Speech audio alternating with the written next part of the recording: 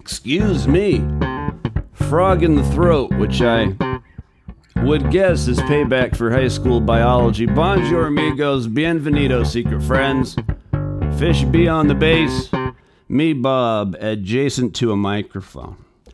You hear about this blood feud between not Aaron Rodgers and Jimmy Kimmel, but rather Fox News' Jesse Waters versus U.S. House Representative Dan Crenshaw of Texas, a Republican. You know him. He's the guy with the eye patch that when he first got to Congress got into it with Pete Davidson. That is Mr. Crenshaw.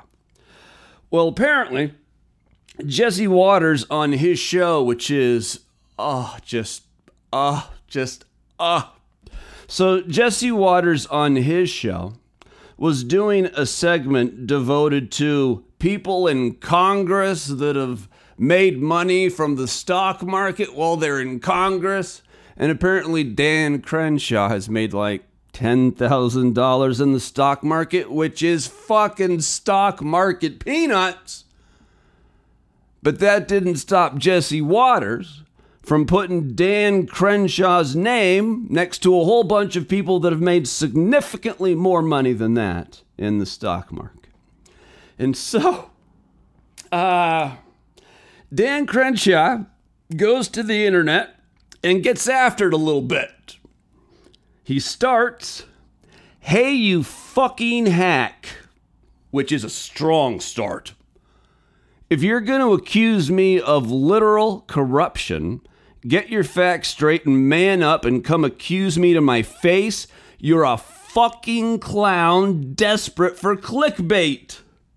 He goes on, Waters is a tool making millions to push conspiracies on TV and bash veterans like me who are barely a fraction of his net worth.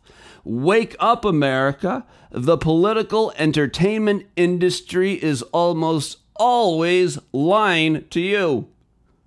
And he's just getting warmed up. I'm sitting here trying to feed my 3-month-old, and this dirtbag millionaire at Fox is accusing me of being a criminal with zero evidence. Stop watching these mediocre entertainers. Stop letting wealthy elitists like Jesse Waters claim to be fighting for you. They live in Manhattan and can't stand normal people who live in red states. They think you're stupid and feed you bullshit to rile you up. Again, this is Dan Crenshaw, a very well-respected Republican from Texas, going after Jesse Waters. And if you think he's done, oh no, this thing is about to get personal. Losers like Jesse Waters grew up with a silver spoon. His family is made up of well-connected journalists and politicians. And for some reason, people are fooled into believing he's a genuine blue-collar conservative. Yeah, he's such a conservative, he cheated on his wife and then left her with the twins. Well, he went off with another Fox News producer. Dan Crenshaw, senior eye patch, is on fucking fire. And then there was one last post, number 5 here. And let's be honest, Jesse Waters seems like the type of dude who pees sitting down.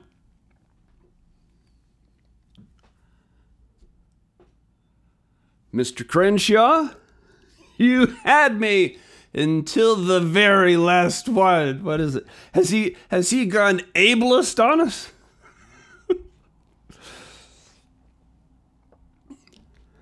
As someone that has a broken spine and a nerve condition, urinating standing up is a real luxury. that I am rarely afforded. So that one stings. But the rest of them were so good. They were so good, Dan Crenshaw. I mean, when he goes after somebody, he fucking goes after somebody. Even calling him on leaving his wife and the twins for another Fox News producer. You go, Dan Crenshaw. That was something indeed. On the subject of language, remember when Trump was talking to Hannity, and Hannity tried to talk him out of the dictator chatter, and Trump doubled down. He's like, no, I want to be a dictator, but only on day one. That's the only day I want to be a dictator is day one. As Trump gets closer to the nomination, hopefully not, but likely. So as Trump gets closer, watch out for the language on the before-mentioned Fox News and other right-wing punditry that dictator for a day isn't a bad thing. Dictator for a day is exactly what this country needs. That America is so fucked. We have lost ourselves and lost our way so profoundly. The only way to get us back on track, dictator for a day.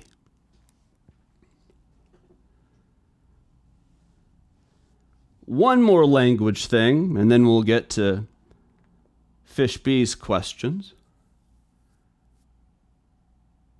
And I'm quasi-serious here. But I have a grand renouncement. Yes, that's right, a grand renouncement. And since we're in 2024 now, I would just like to say definitively, I'm putting a fork in the road right here. And a knife and a spoon and some salt and pepper. And some Creole seasoning.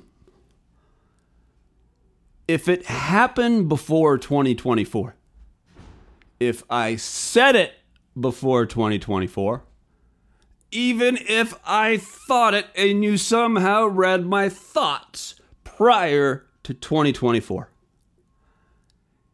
it didn't happen. I had issues. So if it happened before 2024, Fishby, it did not happen. That's my grand renouncement. Except, of course, for the podcast wing of the Smithsonian stuff, who would turn their back on that? But everything else, right? So don't come at me. All right, here's our stuff from Fishby. Happy New Year to the man who puts the cock in caucus. It's me, Fishby. And are we seriously podcasting tomorrow when we can clearly barely podcast today? And be honest, how many times have you showered this week? And pop quiz, hot shot. Today's category is American history. American history. Let's do the questions first. Yes, the man who put the cock in caucus. That is low-hanging fruit, Fishby. I would expect a little more from you, but that's between you and your maker. That's between you and the podcast wing of the Smithsonian if you think that's fucking good enough. If you think that bird flies, like if you got there and just stopped, might as well have Super Gladys Wonder Kitty write those. Are we seriously podcasting tomorrow when we can clearly barely podcast today? Throughout almost the entire history of this podcast, we have rejected the notion of podcasting on Fridays because this is a weekday podcast and Friday is the fucking weekend. But in 2024, we're a weekday podcast. It's we're gonna do it tomorrow, and but it's going to be a little different. Every single Friday, you and I are going to go through the podcast numbers together. And I'll give you a hint, right now we're not doing great.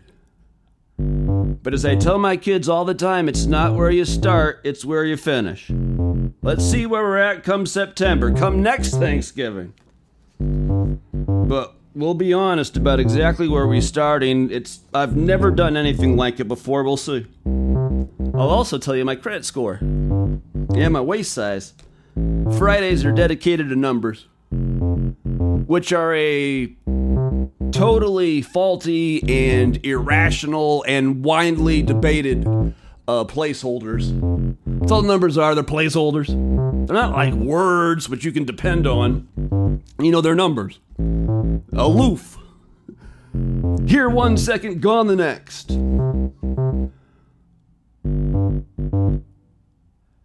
And be honest, how many times have I showered this week? I showered this morning. I have a doctor appointment right after this. So that was big for me. But honestly, I would love to tell you today was the third shower of the week. I think it was the second. It's been one of those weeks. It's a miracle I'm out of bed at all. So yeah, that was the last time I showered. Let's move on to the pop quiz hotshot. Today's category, American history. I'm still trapped. 0 for 1. We started the scores over in the new year. Within a decade, what year was the first Iowa caucus? Within a decade, what year was the first Iowa caucus? What year did Iowa become a state? This is just a blind guess. And although 1861 was not a presidential year, I'm going to guess 1861 because you've given me the decade. What's the answer, Fishby? Slide it over. Or nudge it over. Or at least get it a little fucking closer than that. One of us is going to break here. Thank you, Fishby. 1972? This is a fucking trick question. 1972? And before that, they just didn't do primaries and caucuses? Like the state convention got together, chose the delegates, and then they went to the national convention, and that's how they did it? 1972, huh? Well, you better hit me with some 4 more fun facts about Iowa. Became a state in 1846. Iowa is home to the world's largest cereal plant. Congratulations. It was almost the birthplace of sliced bread, but it wasn't. That's Missouri.